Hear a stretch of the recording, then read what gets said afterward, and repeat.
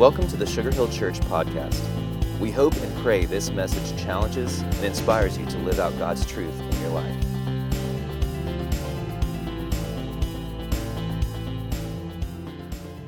Well, we're starting a series called Bold. Now, some of you have done some bold things. I mean, I've seen pictures. Some of you have jumped out of a perfectly good airplane, which I really don't understand. Some of you are in a relationship and you're going to make this bold move and get married. Some of you are going to make some bold decisions and tell your kids no to something. Some of you are going to have a bold decision and you're going to start a business, or you're going to move your family for something. But bold comes in so many different ways. I'm not sure I'm a terribly bold person, to be honest with you. I mean, in my core, I'm an introvert. And so if you give me a choice of a party or being alone at Waffle House, I'm going to Waffle House, right? I mean, I'm just an introvert at nature. Not, you say, well, Chuck, that's not how you come across on stage. This is work, people. I mean, seriously, I have to work to be nice. I know that's not cool, and I'm not supposed to admit things like that, but I have to work to be a nice guy. It does not come naturally. I am a natural-born jerk, and so I work for that. And so for me, that's kind of a version of bold. But one of the things that I did that I thought was bold was I got certified in scuba diving. All right, now just imagine all this in a wetsuit, all right?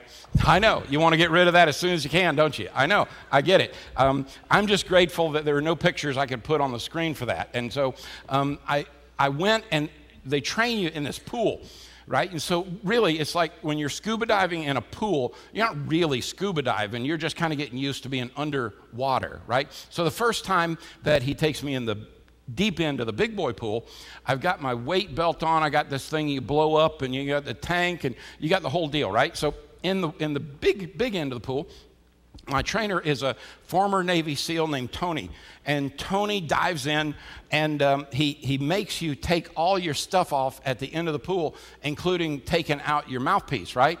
And so he says, we're going to do this on your certification in real water, so I need you to get used to it. So I do it in the bottom pool, piece of cake, right? So we go off West Palm Beach to get my certification. I'm out, and instantaneously, I recognize big difference in being in the ocean and pool. There is no place I can get to the kiddie part and stand up, all right? And there are critters.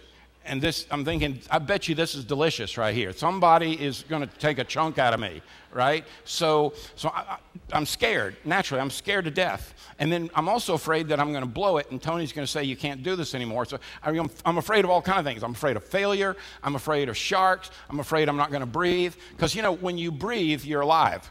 Did y'all know that? And when you cease breathing, what are you? You are so sharp. Yeah, that's right. And so for me, I jump off, I'm in the water, and here comes Tony. Now, he told me it was coming, but I didn't know that I really believed he would do it in big water. So we're only at about 40 feet. Tony comes down, and he rips my mouthpiece out. It is at that moment that you're trying to think, okay, what do I do? Because if I go, I'm dead. So Tony takes his mouthpiece and puts it in my mouth. Instantaneously, he's a bit of a germaphobe. My first thought is, that's gross.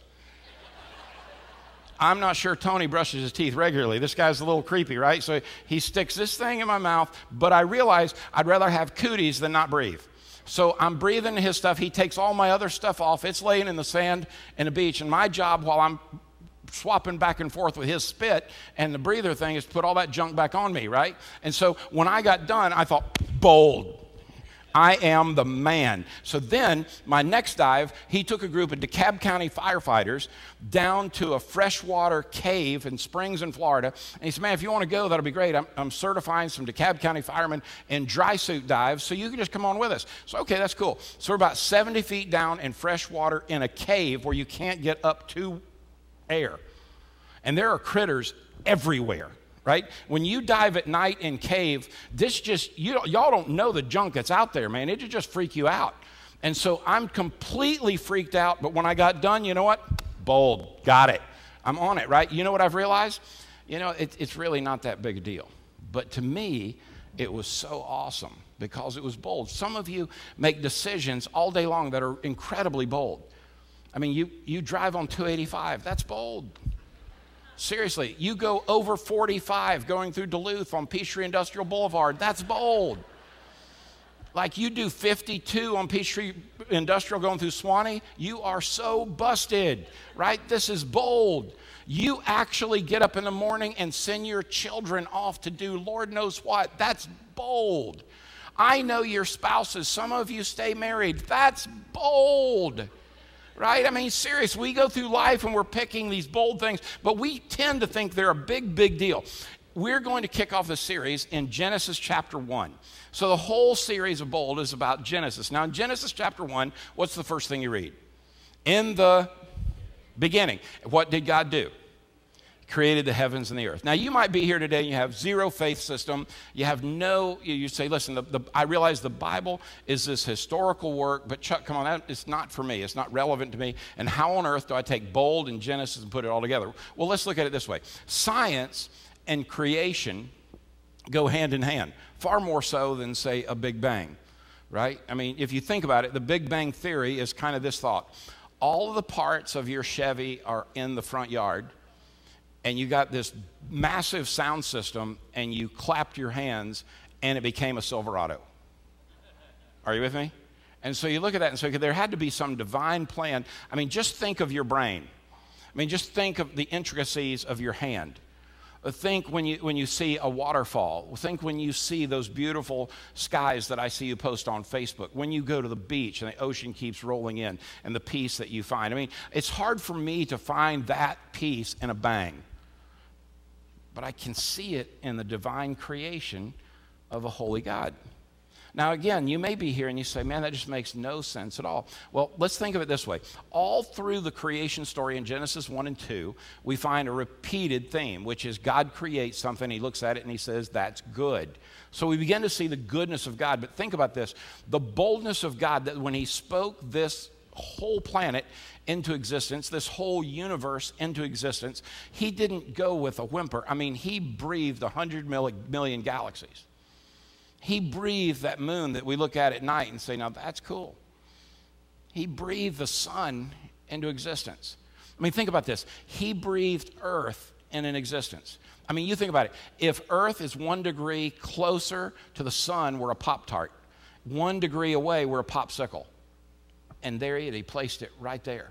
So regardless of how you see this, that's a pretty bold move for God to just speak this into existence. And on the seventh day, Scripture says he did what? He rested. Was it because he was tired? This great thing about teaching boys and girls, I say, God must have been tired. Well, think about it.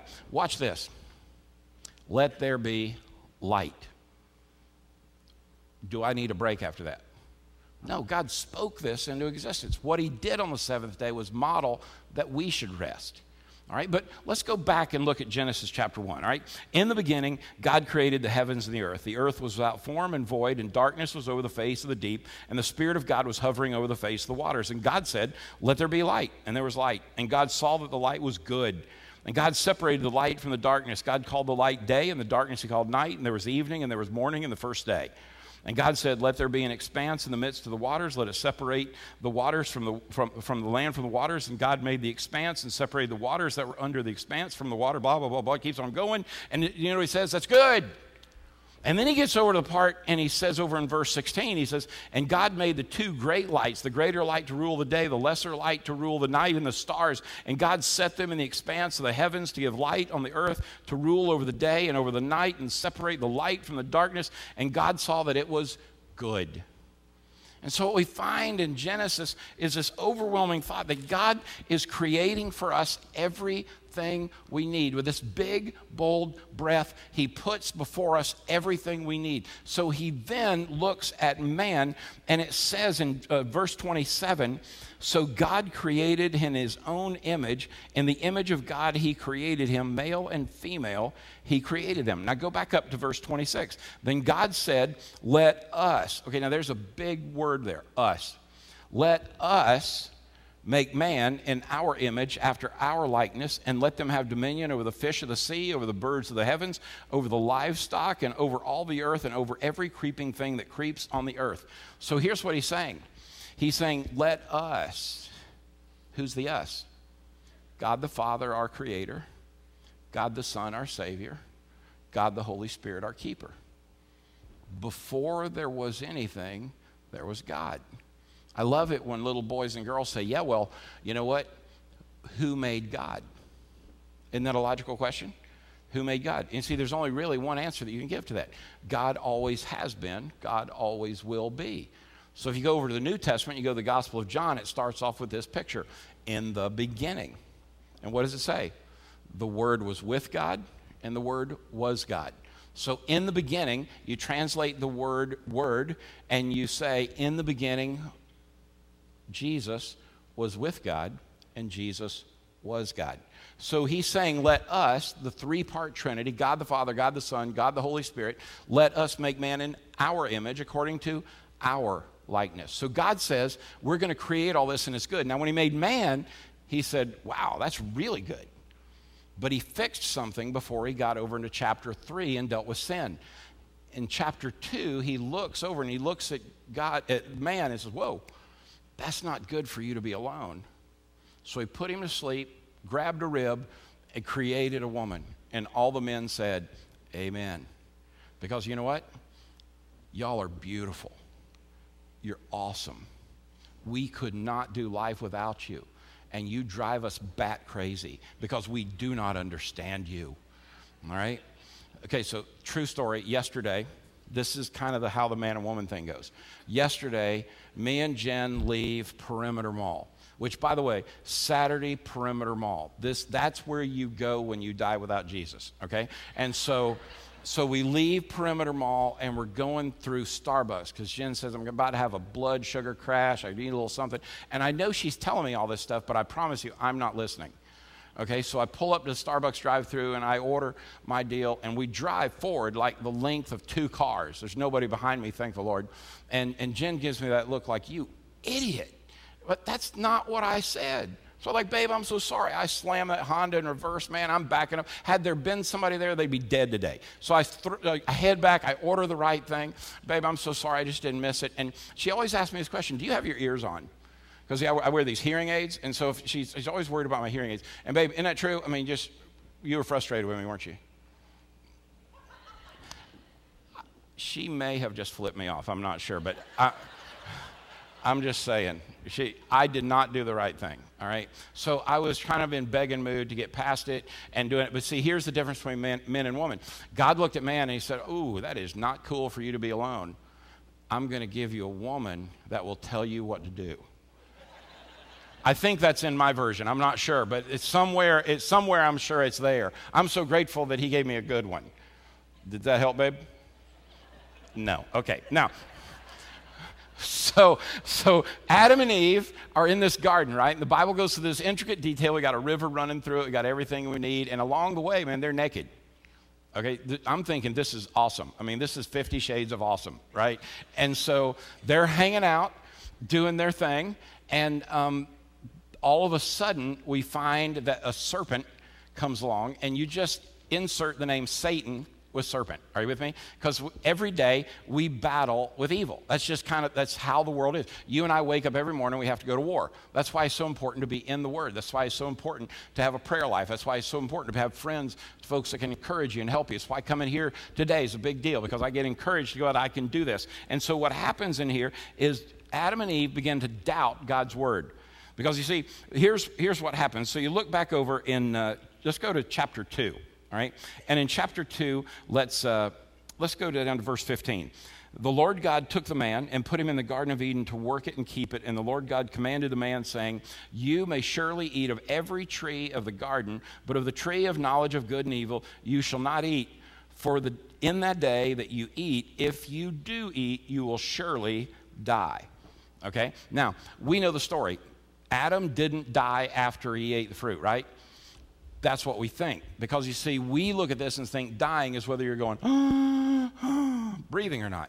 But you see, he did die. He died spiritually. Here's what happens. When we begin to doubt God's Word, and by the way, we all do it sometime, don't we? I don't know anybody that hasn't doubted. As a matter of fact, I would say if you're in a season of doubt, the fastest way to get out of doubt is take the bold move of reading God's Word and asking Him for clarity. And just do it out loud. God, I don't get this. I need to know this.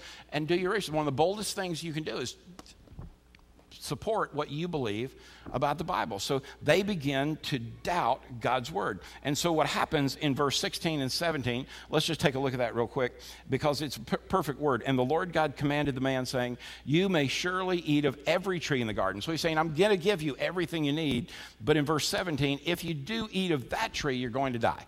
So God makes it pretty clear, but he also makes it simple. He says, listen, everything here, y'all can just run around naked and have a big time, and all the good food, and the weather's perfect. I mean, this is great. It's like San Diego with a city. I mean, it's just, you got it. This is wonderful. Y'all just have at it. You don't need blue jeans. This is so cool. You don't even have to wear flip-flops. I mean, this is awesome. Have you ever thought how cool this had to be in the Garden of Eden? I mean, think about it. You could run around without worrying about spurs in your feet like you get in Florida when you walk through the grass. Like, don't those hurt? You ever done that? Like as a kid, growing up in Florida, I'd walk, get those little sand spurs in my feet. I mean, man, no wonder we cuss, right? I mean, of course you are when you do that, right? But they were in perfection. God said, I'm going to give you everything you need. And then the serpent, Satan, comes along and asks a very important question. He says, now, did God really mean that? I mean, come on. What if he was just joshing you? I mean, come on. There's wiggle room in that, right? I mean, come on. Every rule is meant to be broken, right? And so now what happens is when they begin to doubt God's word, they start to doubt God's goodness.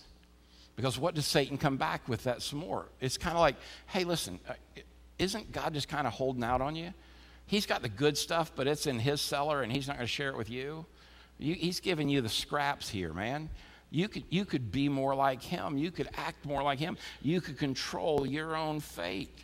Maybe God's lied to you. That can't be so. And so you look in Scripture and you say in chapter 3, again in verse 3, but God said, you shall not eat of the fruit of the tree that's in the midst of the garden, neither shall you touch it, lest you will die. But what did the serpent say? He said to the woman, you'll surely die, for God knows that when you eat of it, your eyes will be opened, and you'll be like God, knowing good and evil. So when the woman saw that the tree was good for food, and that it was a delight to the eyes, and that the tree was to be desired to make one wise, she took of the fruit and she ate, and she also gave some to her husband who was with her, and he ate. And the eyes of both of them, all of a sudden, they were naked. You say, well, what's the difference between naked and naked? Naked is they were good. Naked is they're up to no good. Because all of a sudden their eyes were opened. And what were their eyes open to? For the first time, they were open to shame. You see, we think that this story is about, did God create the heavens, the earth in 6 literal days like we know 24 hours? That's what we think the story's about, but that's not the story.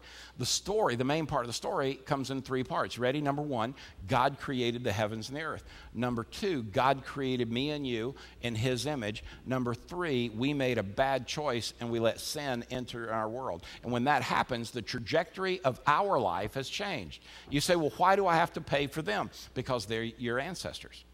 And so what happens is, from that point on, every single person on earth was born with a sin nature. You say, but Chuck, I'm a good guy. I bet you are, but you're born with a sin nature. You say, but I'm a good lady, but you're born with a sin nature. You see, Scripture teaches every single person comes short of the glory of God. And you say, well, I don't get that glory part. All right, think of it this way. God created the heavens and the earth. He created the waters, the mountains, the fish. He created the birds. He created the beasts. He created me and you. He looked at all that and said, it's very good. Everything that he had, we had for good. And so then what happens is we have a choice. Doubt God, doubt his goodness. And when we do, we usually act in the third part of that story, and we disobey God's command. So you see, Satan comes along and says, now wait a minute, let me make sure. If I doubt God's word, what's going to happen to me? What did God say? You're going to die. But how do we die? When we die in this text, we're not physically dying away. Adam and Eve didn't just drop dead when they had the fruit, did they? What happened with Adam and Eve is their guilt separated them from God. God in his perfection, all of a sudden fellowship and goodness and rightness was all separated. They couldn't be right with God because everything was broken off. So what happened? All of a sudden they saw their life with shame. Some of us came in here today and we said, man, I don't want anybody to know what I did. I don't want them to judge me. You see, what happened with Adam and Eve is they didn't need anybody to judge them. God already was. And see, part of our challenge with religion and church and all the other stuff we try to do is we like to heap guilt and judgment, just like they tied fig leaves around them and said, I can't be naked anymore. And so we take these bold decisions in the wrong way. And God comes together and he says, listen, rather than trusting in the goodness of the Creator, they chose to go in another direction. They didn't believe that whenever we allow ourselves to question the goodness or the sufficiency of God as our Creator, we make this small step to pursuing self-fulfillment through creation itself. See, here's what happens. Adam and Eve put the creation ahead of the Creator. When we take any of the creation and put it ahead of the Creator, we lose the whole power of the creation story. So if you're here today and you say, Chuck, I don't believe God could create the whole world in 6 days and speak it to existence and then have a Sabbath day on the side, I can't wrap my head around that. I mean, when you ask a little kid, so can you name anything God didn't create? I had a little boy look at me one time and said, God didn't make bowling balls. How about that? So, I'm Googling how are bowling ball made. And you come back all the way back to this is what God made. And it's like, oh, wow, that's cool. So you begin to think, what is it that God didn't make? And at the end of the day, you can't come to an answer. And so you look at that and said, well, wait a minute, how does my life line up to that? And what does it mean for me to live boldly in that? All right, think about it this. God spoke you into existence. He had a plan for your life before you were ever born. And God wants you to live this life of boldness for Him. But here's what keeps us from doing that. We doubt God's word. You know why we doubt it? It's not because we've read it. We doubt it because we don't read it. You see, I think a lot of people put on an intellectual hat and say, I can't wrap my head around a God that can do all that. And then you'll say, well, let me ask you this. Have you read this story? Well, I don't have to. I can't imagine. Okay. I think what happens is we see Christians the way we do college football teams. All right, stick with me here. All right. How many of you can't stand a college football team because you know one of their fans? All right, now just think about it for a minute. Are you with me? Okay. I hate some college football teams because I know who their fans are. I mean, seriously, it's like when I see them, I would pull for a rock over them. Okay? But isn't it weird how we do it? When I look at that, I think that's what religion did to the church. We took so many rules, we took so much junk, and we layered on top of how many ways you have to be that we forgot that it all started with this. In the beginning, God created the heaven and the earth. God made this huge, bold step, and then He says, by faith, trust that, because I know that you're born with a sin nature, and I want to fix it. So you look at Adam and Eve, and you say, well, how does all that come together? The Bible reminds us that everything we need for life, God has provided. Everything. And so you think about that and say, well, wait a minute. How does God make everything happen? How does that work? There's no possible way that can be right. Chuck, well, let me ask you a question. Is it possible that could be right? Well, sure, it's possible. Then let me ask you, I don't believe you'll come up with a better theory, especially when I give you the rest of the story. So Adam and Eve disobey God's command. Adam and Eve started that journey by doubting God's word. He went on and they doubted His goodness. Even though He said, all of this is good. They sinned, they broke the rules, and when they did, all of a sudden they saw shame. And when we see shame and we start living in shame, what happens is we forget that God loves us so much that He gave us a way to do away with our shame. So if the Bible says that each one of us have come short of the glory of God, what is that glory?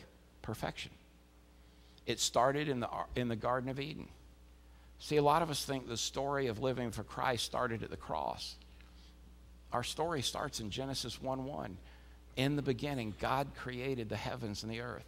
That's the foundation for our faith, and to believe that God created us, that God breathed into us, that God had a purpose for us, that he wants us to be a part of his family. So then Adam and Eve mess up. Every one of us since then are born with a sin nature, and we have these bold decisions to make. Am I going to trust the same God that said in the beginning, God created the heavens and the earth? Are we going to take this bold step that says, all of my junk, God will forgive me? And we're going to take this bold step that says, I'm going to trust that God loved me so much that even in my messed up world, he's going to send his son and die on a cross and shed his blood. He's going to be buried in a borrowed tomb, and 3 days later, he's going to raise from the grave, and he's going to go sit by the Father in heaven. And for everyone who believes, he offers this bold statement: I will hear you, I will answer you, I will give you life and abundance here and eternity in heaven. That's bold. But you have to make the choice. I could have sat on that boat and said, you know what, Tony, I am not getting in that water. There are critters. Tony, I am not going down there because I know I got to breathe your stuff. Tony, I'm not going down there because I can't make it happen. But when I got done with that, you know what happened? I believed there was air in the tank, and there was. I believed I could get to the top, and I was. Why would I believe that? Because God said, all of this I made for your good. I love you so much. And when we blew it, when we messed up, when we took Adam and Eve's sin nature and we made bad choices, God said, you can't make me not love you. If I could give you the greatest word today, I don't care how messed up your life is, you can't make God not love you. He loves you. He's for you. He wants you to succeed wildly. Why would I not want that God on my side? Why would I not want to be on his side? Because he created the heavens and the earth, and when he finished making even me, he said, that big old mess, I'm for him. And he looked into your life today, and you know what he said? I'm for you. Kill it today. Let's go do this. Be bold enough to say, yes, I will trust Christ. I will trust the Son of God, because he came to take all my junk away and give me life in abundance and life eternal. Because God created the heavens and earth for you, that you might have life. The boldest statement, the boldest decision you'll ever make is to look at the mistake Adam and Eve made and say, isn't it cool that God said, but I can fix it? You made this horrible, disastrous mistake, but I can fix it. You're addicted, but I can fix it. Your marriage is so whacked out, but I can fix it. Your income is just in a tank, but I can fix it. But God, I am so depressed. I am so lonely. But I can fix it. So God looked at us and he said, man, in the beginning, we made you in our image. So the second part of our, God said, I'm going to be so bold, I'm going to send the second part of the Son of God, to be born in a stable. And he's going to live a sinless, perfect life. It's so bold, I'm going to let him die a gruesome, horrible death, so you'll remember for the rest of your lifetime that he paid the price for your sin, your bad choices, your pride. He's going to be buried in a tomb that's borrowed, and the world's going to fall dark, and there'll be no hope. That's so bold. And then I'm going to raise him from the dead, and he's going to push that stone away, and he is going to walk into Jerusalem, and then he's going to ascend to glory, and he's going to sit right by my side. And he says, you make the bold choice to say, Jesus, I need you as my Lord. Jesus, I need you as my Savior. Hear my prayer and let me become a part of your family, and let me sit at the big boy table with God, my Creator, because in the beginning, God created the heavens and the earth for you.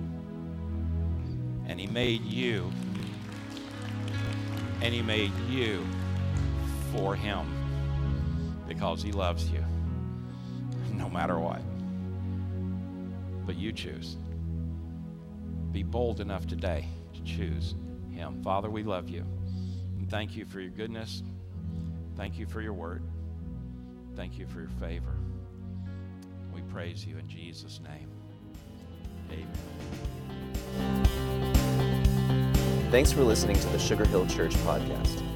For more information and to find out more about our church, please visit us at sugarhillchurch.com.